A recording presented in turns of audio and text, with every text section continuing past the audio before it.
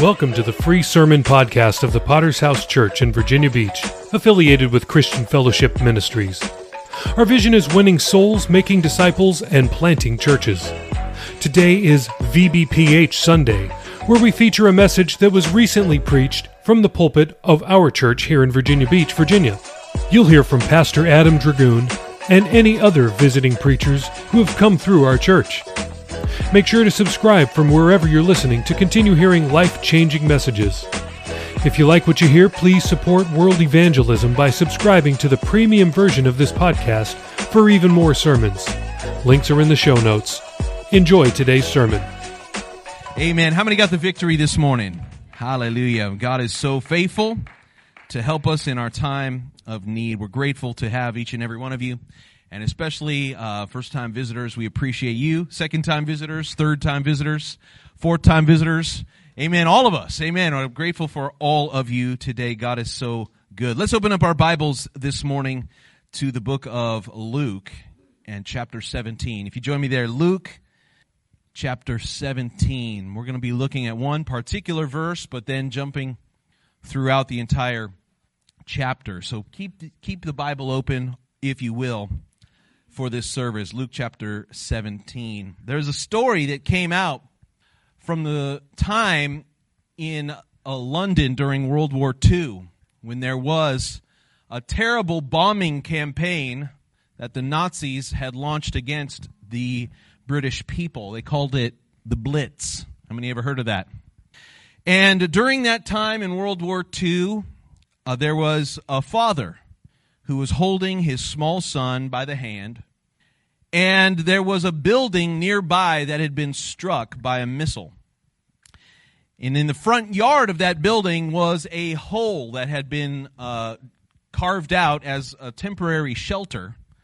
And so the father, trying to protect his son from the bombs that were falling from the sky, he decided that he's going to jump into that hole. It was deep enough for them to hide from the explosions above ground.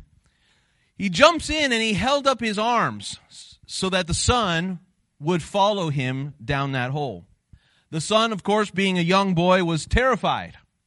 And he could hear the voice of his father telling him, "Jump in, son, jump in, I'll catch you." The boy replied to the father, he says, "I can't see you. Too much smoke, it was dark." The boy said, "I'm afraid because I can't see you, Dad." And the father, looking up from the hole, could see the outline of his son lit up by the sky, tinted red around the burning buildings. And to that silhouette, the father cried back and said, "I can see you, son. I just want you to jump." And because the boy trusted his father, he jumped into that dark hole and was kept safe. How many know this morning that the Christian faith also enables us to meet against very difficult circumstances?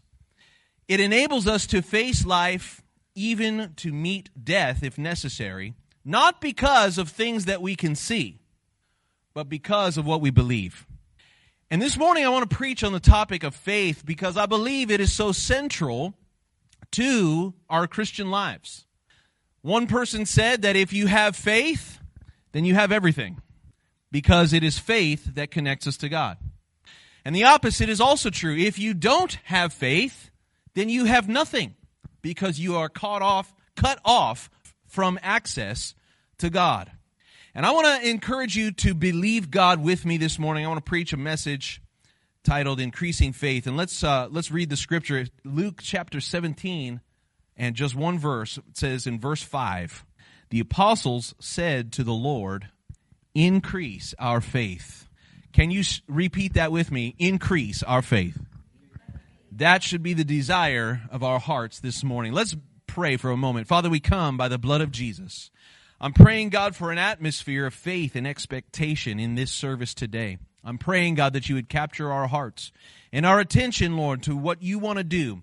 Lord, that when the struggles of this life are all around us, that we might be able to hear your voice crying out to us, and that we might be able to respond in faith, not to what we see, but to what we believe. And we give you glory in Jesus' mighty name. God's people would say, amen. Increasing faith. So first of all, I want to remind you today that you need to care about your faith.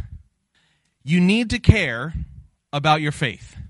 This is the first thing that we can pick up from the disciples, is that they were being challenged. Jesus many times challenged the faith of his disciples. How many times do you read Jesus in the gospel accounts where he speaks to them and says, "O ye of little faith"? You've read that before. And you kind of feel bad for the disciples because, man, if you were in the same situation, it'd be hard to believe too. One such situation was when they were in the boat and there was a storm going on. They were on the Sea of Galilee. And a storm is raging, the wind is blowing, the waves are rocking that boat, and the Bible said Jesus was asleep in the front of the boat. And they were so afraid for their lives that they thought they were going to die. They said, "Jesus, don't you care? Don't you care? We're about to die here, Jesus. He's taking a nap." This is biblical evidence that naps are important. Jesus wakes up from his nap, and he rebukes them, and he says, "O ye of little faith." Right? And what Jesus was doing was challenging their sense of their faith in God. Now, I want to encourage you this morning as well. We all have a certain level in our faith. Some people have little faith. I've got hope for you before the service is over. You don't need a lot. All you need is a little. But faith is something that needs to be built. We need to care about where our faith is in our lives. So let's define that for just a moment. What does it mean to have faith? What does it mean to believe in God? Because we have a very shallow definition of that in the modern world. We can say things like, I believe in a lot of things that I'm not even really convinced of. So when I say I believe something, it's kind of a way of saying, yeah, I think something is going to happen.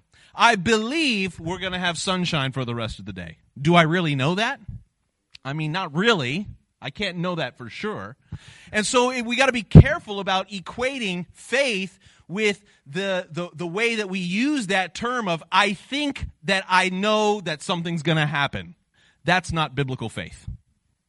Faith, when I say I believe in God, I am not saying that I think that there is a creator up there somewhere.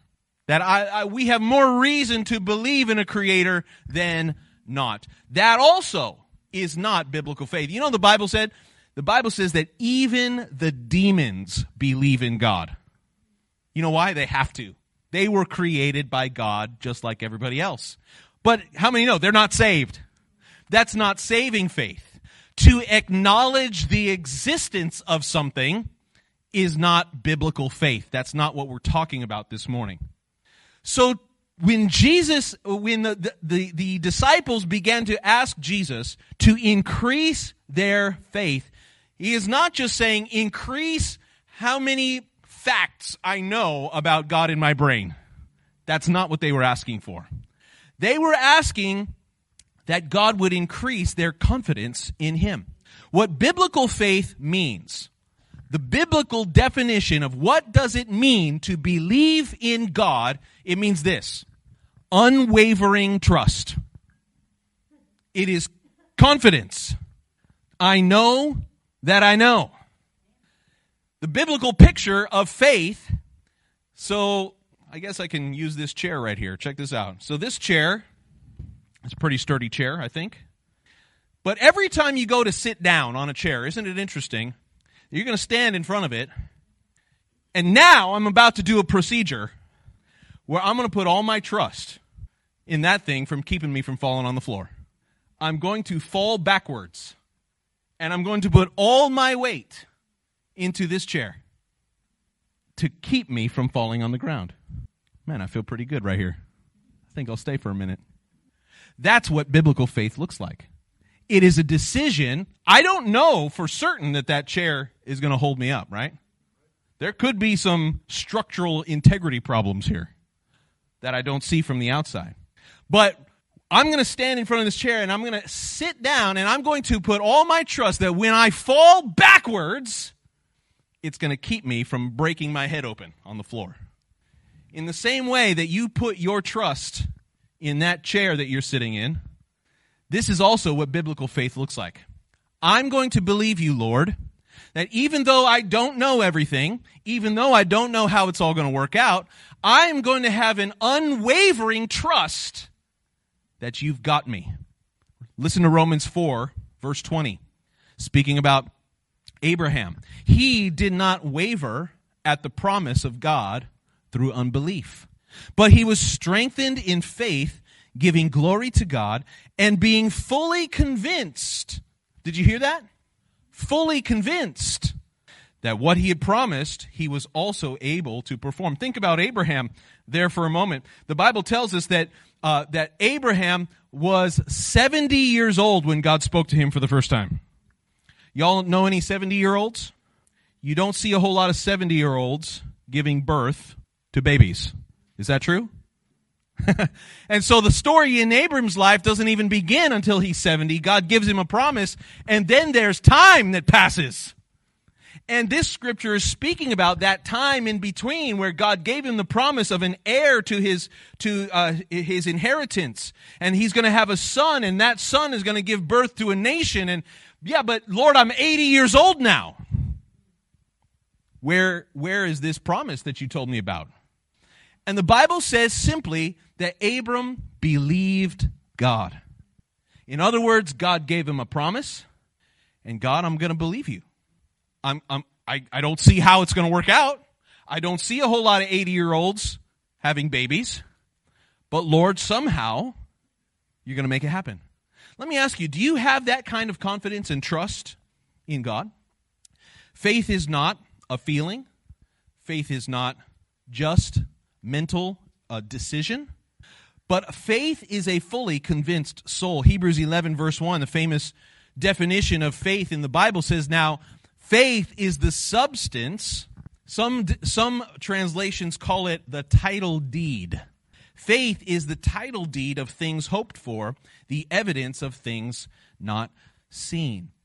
So how many of you own a house or have a bank that owns your house?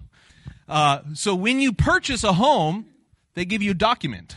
And that document is a title deed. You own that property. And so that means if I own the property, that means nobody else owns that property. That's what it means to have property rights. That means this is my property. That means it's not your property. There can only be one property owner. And the proof that I own the property is the title deed. And I don't have to have that title deed posted on the front door. I can keep it in a drawer. But if it's ever needed, if there is some kind of lawsuit, if there is some kind of question, then I can produce this document and I can prove that it is my property. In the same way, our faith is the title deed of the things that we believe. Our faith is the evidence in the things that we don't see. In other words, how do we believe in an invisible God? Well, it's your faith. That's the proof that God exists, that He is alive, that Jesus is risen from the dead. Look at your life. Look at the decisions that you make in faith. That is the evidence of God. Your faith, can I remind you this morning, your faith is the single most important issue of your life. Why would I say that? Because your faith determines how close you are to God or how far away you are. Hebrews 11:6, listen to this scripture. Without faith, it is impossible. Say impossible.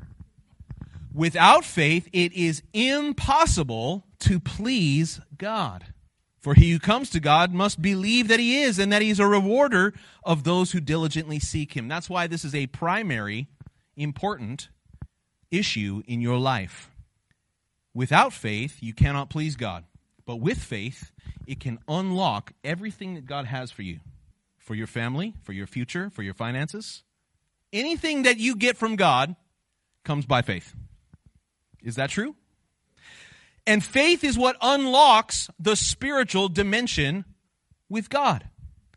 The Bible never says, he that loves shall be saved. The Bible never says, he who gives shall be saved. The Bible never says that he who understands will be saved. The Bible does say, Mark 16:16, he who believes will be saved. That's why it's more important than how much money is in your bank. That's why it's more important than how much furniture you have in your house. It's more important than the clothes that you wear or the hairstyle you choose. Your faith is the most important part of your life because that is the key that unlocks repentance, forgiveness, and every promise that God has for your life. It doesn't come through simple mental acknowledgement. So the disciples are reminded here that they need faith. Are you reminded of that this morning? I hope you are. You need faith. Anything that you have from God has come from faith, has come through faith. And I want to challenge you this morning, if we want to experience more of God, it happens when your faith is increased. So let's look at the desire versus the reality, because Jesus, again, he challenged the faith of his disciples. Matthew 8, verse 26, and it's actually 5 times in the gospel that he says something like this. Matthew 8:26, this is that story when they were on the sea. He said to them, "Why are you fearful, O you of little faith?" Then he arose and rebuked the winds and the sea, and there was great calm. The disciples realized, and I hope what you realize here this morning, is that we need our faith to increase. We need it to not just remain static. So we all reach a certain level, right, in faith. Wherever you are in your life, you might be brand new to this Christian thing. But the fact that you showed up to church this morning tells me that there is some level of faith in you, that you understand that it's important to hear the word of God and to be there. Maybe you came at the invitation of someone this morning. That tells me that there is a certain level of faith. But see, the goal of every church service ought to be, I need an upgrade in my faith. I need an increase in my faith. It's not enough to stay where I am for the rest of the life that God gives me. Maybe you're here and you've been saved for 50 years. And you've been through some battles and some things in the past, and you've seen God move, and you are confident in the power of God. But guess what? Even that is faith that can be increased. You know that? That our salvation, it continues to advance and mature, and we can grow and become more like Christ with every passing day, no matter where you are. In Mark chapter 9, we looked at this last night in our Bible study about the father who was demon-possessed, and Jesus challenged him, and it says in Mark 9:24, the father of the child cried out with tears, said, "Lord, I believe, but help my unbelief." We can all find ourselves in that statement. Okay, I have I have a certain level of faith. I've made it this far, but Lord, I need you to help me in the places where I don't believe.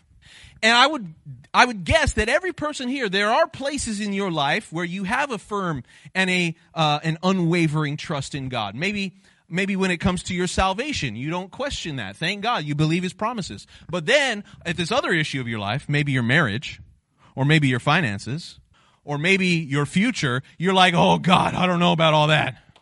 You know what I'm saying? Like, you can have different parts of your spiritual life, and the faith is not consistent throughout your life. 2 Thessalonians 1 verse 3, it says, "We are bound to thank God always for you, brethren, because your faith grows exceedingly, and the charity of all of you toward each other abounds." And so Paul is rejoicing there about the church in Thessalonica, and he says, I noticed something about you. I noticed something about your fellowship, about your church services. I noticed that from the last time I was there until this time that I came, your faith has grown. You've reached another level. And he rejoices about that. If I was to look at your life, could I say that your faith has grown exceedingly? Charles Spurgeon, famous English preacher, when he commented on this portion of Scripture, when the disciples desired for an increase in faith, he said, they didn't say, Lord, keep our faith alive. They didn't say, Lord, sustain it as it always has been. But their prayer to Jesus was, increase our faith. For they knew it's only by the increase of faith that we can stay alive at all. Interesting thing to know about sharks in the ocean. Sharks are an interesting creature. They're ancient. And they actually, something interesting is that they don't have any muscles in their body to push water through their gills. And so if you look at a shark, even while it's sleeping, you will notice that it's always moving forward. The muscles that they use to push water through their gills and gain oxygen to stay alive, they have to use their tail muscles to move forward through the water, that the water is passing their gills. They don't have muscles in the gills to do that like other fish do. Sharks have to constantly be moving forward if they're going to stay alive. You know that's true about us too. We cannot stay still. The Christian who is stagnant, the Christian who has gotten stuck, the Christian who has plateaued in their faith, they are dying. They're getting further away from God rather than closer to Him. What about you this morning? Is your faith growing? One of the best prayers you could pray for somebody is, Lord, increase their faith. Help them to have an unwavering confidence and trust in your word, to believe that you are on your throne. So let's close and look at how do we increase our faith.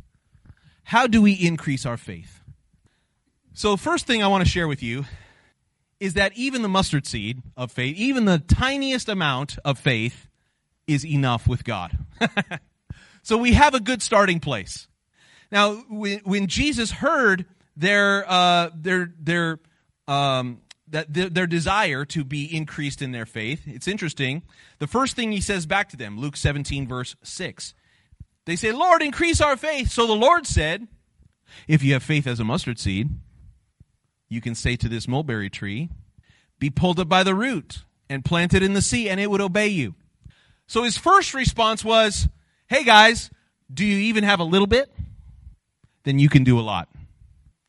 He doesn't deny that faith can be increased, but he starts in this position. He says, listen, wherever you're at in your faith journey, understand that God can do a lot with a little.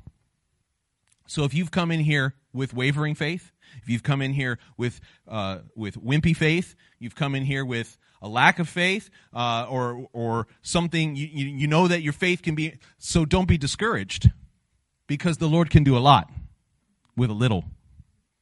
That's good news. He says, even wherever you are, guys, before we talk about increasing, understand, the faith that you have now, if you believed, if you said to that tree, be removed and planted into the sea, it would obey you. Something interesting about that tree that Jesus called out, it's a mulberry tree. Why is that interesting?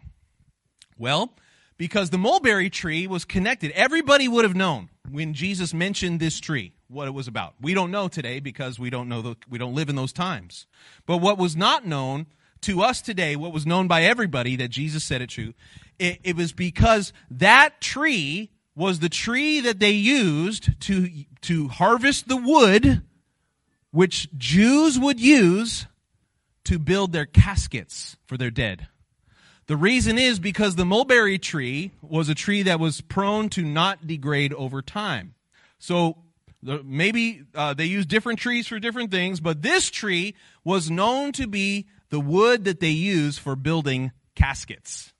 And so immediately when he mentions the mulberry tree, it's the idea of coffins. It's the idea of resisting decay.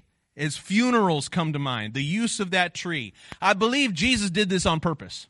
He said, if you said to that mulberry tree, the tree that's known for lasting forever, be removed and cast into the sea, Jesus is talking about power over life and death.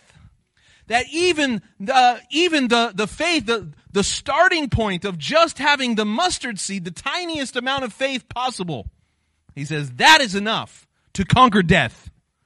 That's a lot. If we would trust him. How do we increase faith then? Faith, as we mentioned last night in our Bible study, faith is like a muscle. Now, you have muscles in your body. Some muscles are weak, and some are stronger. And if we went across the congregation tonight, and we had some weights up here, and we measured how strong your bicep was, and some people would be able to lift 10 pounds, no problem. Some people could get up to 30 and 40 and 50 pounds, and there would be a few who you put 30 pounds in their arm, they can't do it. It's not strong enough. But then there's some people you could put 50, 60, 100 pounds in their hand, and they go, see that? And that's because different people have different muscles. Isn't that right? So the question is, how do you go from lifting 10 pounds to lifting 100 pounds? It's exercise. You have to use it. Muscles do not build on their own. They have to be broken down so that they can be built back up. Is that true? That's what, on a chemical level, that's what's happening when you work out your muscles. What's happening is there is the tissues of each muscle fiber. There's actually a process of destruction happening on a molecular level. And you're breaking things. That's why your muscles get sore when you go to the gym. And when your muscles get sore, that's actually a good sign, because your body's going to go back and heal those muscles, and when it heals, they're going to be stronger the next time you exercise. And little by little, after time, even if you're the person that can only lift a 10-pound weight, well, next time, in 2 weeks or in a month, you could probably go to a 15-pounder, no problem. And then a month from then, you can go and do 20 or a 30, right? Because your muscles grow through using them.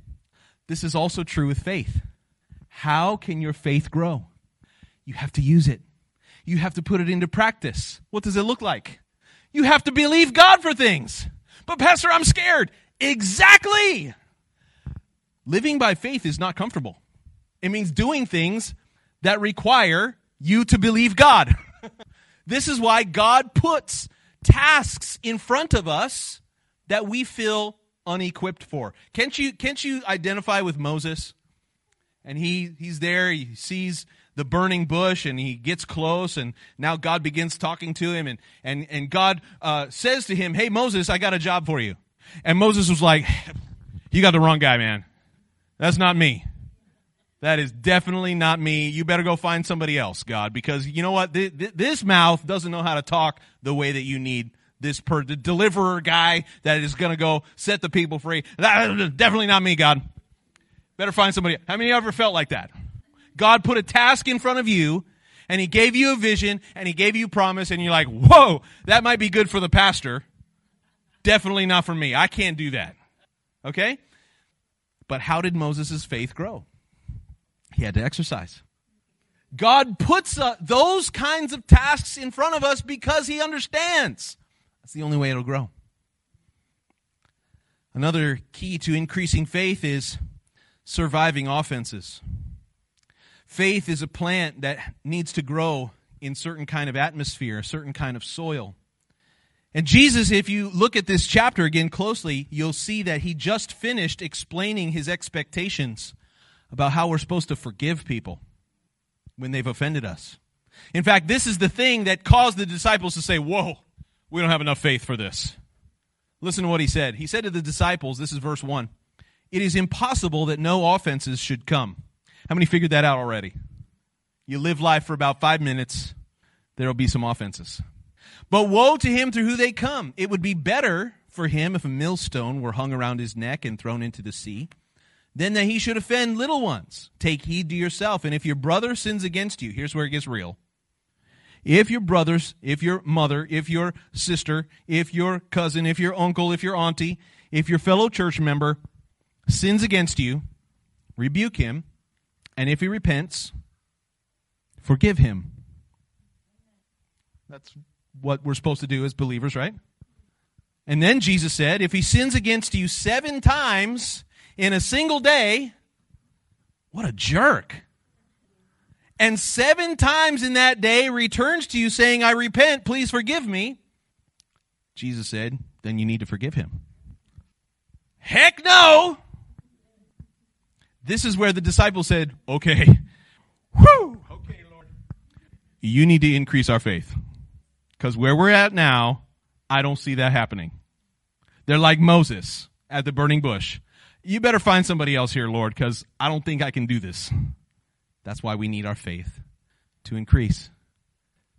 There are people who have come to church. There are people who are good believers, people who have had a relationship with God, but this issue of dealing with offenses has kept your faith from increasing.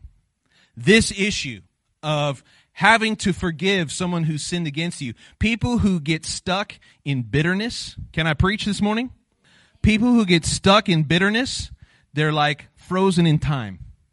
If you're not careful, you can be physically living each day, but mentally, spiritually, emotionally stuck in 1975. That moment that you were offended, and you're reliving it in your mind every day, and you're saying, God, kill him. Jesus said, when they ask for forgiveness, we're supposed to forgive. Now, I should say, by the way, that it's when they ask for forgiveness. Because guess what? Not everybody asks for forgiveness. Not everybody repents. To the person who's been offended and that person has never asked you to forgive them, even Jesus doesn't forgive until we ask him to forgive us, until we ask for his forgiveness, correct? We repent. Jesus says that forgiveness is available to all through salvation, but only to those who repent. And so for those of us, maybe someone has offended you, has sinned against you, and you're like, man, they never asked me to forgive them. But in your heart, you've got to be willing to forgive whenever that day comes. If that person, maybe God would deal with them at some point in their life, and they would say, I wonder if that person is angry at me. You know, it's possible to sin against somebody without even knowing it. It's possible for us to be offended by someone they had no idea. That's why the Bible said, Jesus said, you should go to them and tell them. Matthew 18, Jesus repeats this principle. If you are offended by your brother, you should go to him and tell him. Let there be communication. Don't just sit there in your stinky diaper for the rest of your life. Change the diaper. Let's move forward, yes? And when that person realizes that they've sinned, that they've offended you, there's got to be a readiness, a willingness. And I'm telling you, this is an issue of faith. This is an issue of, God, I need to believe you for this. The final thing to build our faith is Jesus mentions here about a servant's heart. Look at verse 7. Which of you, having a servant plowing or tending sheep, will say to him, when he has come in from the field, come at once and sit down to eat? But will you not rather say to him, prepare something for my supper, and prepare yourself and serve me till I have eaten and drink, and afterward then you will eat and drink? Does he thank the servant because he did the things that were commanded? I don't think so. So likewise, when you have done all those things which you were commanded, say, we are unprofitable servants. We have done what was our duty to do. Jesus making a point here to the response. Remember, the question was, Lord, increase our faith. And Jesus talks about the principle of serving. If you are a servant in a household, Jesus is saying that you've been out plowing the field all day, and you come home, you're tired, you're dirty, you're sweaty, you come back to the house. The master of the house does not say, hey, come and sit here with me. No, he says, now you're going to come cook my dinner. And the good servant simply does that and says, hey, this is what the servant is supposed to do. And this in the context of our relationship with God, our position with God, he has purchased us with a price, hasn't he? He has purchased you. That means you don't belong to you. That means you don't get to sit with God and help him make decisions. I know some of y'all want to do that. Lord, if I was you, here's the way things would go. And we want to tell God what he's supposed to do. But we don't see ourselves in that relationship with God. We should see ourselves as servants who simply are here to obey the commandments of the Lord. And the good thing is, where Jesus is describing masters and servants, that really stinks because masters are sinful human beings and they mistreat their servants. But God's not like that. God doesn't mistreat his servants. When we would simply see ourselves as obedient to Christ and be willing to do whatever he puts in front of us, this is how our faith can increase. So in other words, when God gives us something to do, we don't say, but why, God? I'm not supposed to. If God put it in front of you, then it is our duty to obey. See, our faith is trusting that God knows what he's doing. Do you still think that God is smart enough to know what's best for your life? Do you think that God is still big enough to handle whatever situation he puts you in? David said, yea, though I walk through the valley of the shadow of death. That means when I'm afraid to die, I will fear no evil. Why? Because you are with me. I believe, God, you're big enough to protect me even in this situation. This is how we can see our faith grow, church. This is how we can see our faith increase. And when we see our faith increase, it is a circle of blessing. It is a circle of compounding interest that the more we believe, the more we will receive. See, people want it the other way around. They say, I want all the blessings, and then I'll believe. Isn't that true? God, I want you to change all of the bad things and turn the bad things into good things. Oh, and then I'll believe you. But that's not how it works. The way that it works is when you believe, God pours out his Spirit. Anything that we receive from God comes by faith. And so I want to repeat one more time. How's your faith? Do you have the desire to see an increased faith this morning? At this altar, you can have the same desire of the hearts of these disciples. Say, Lord, increase my faith today. Let's bow our heads, closing our eyes for just a moment.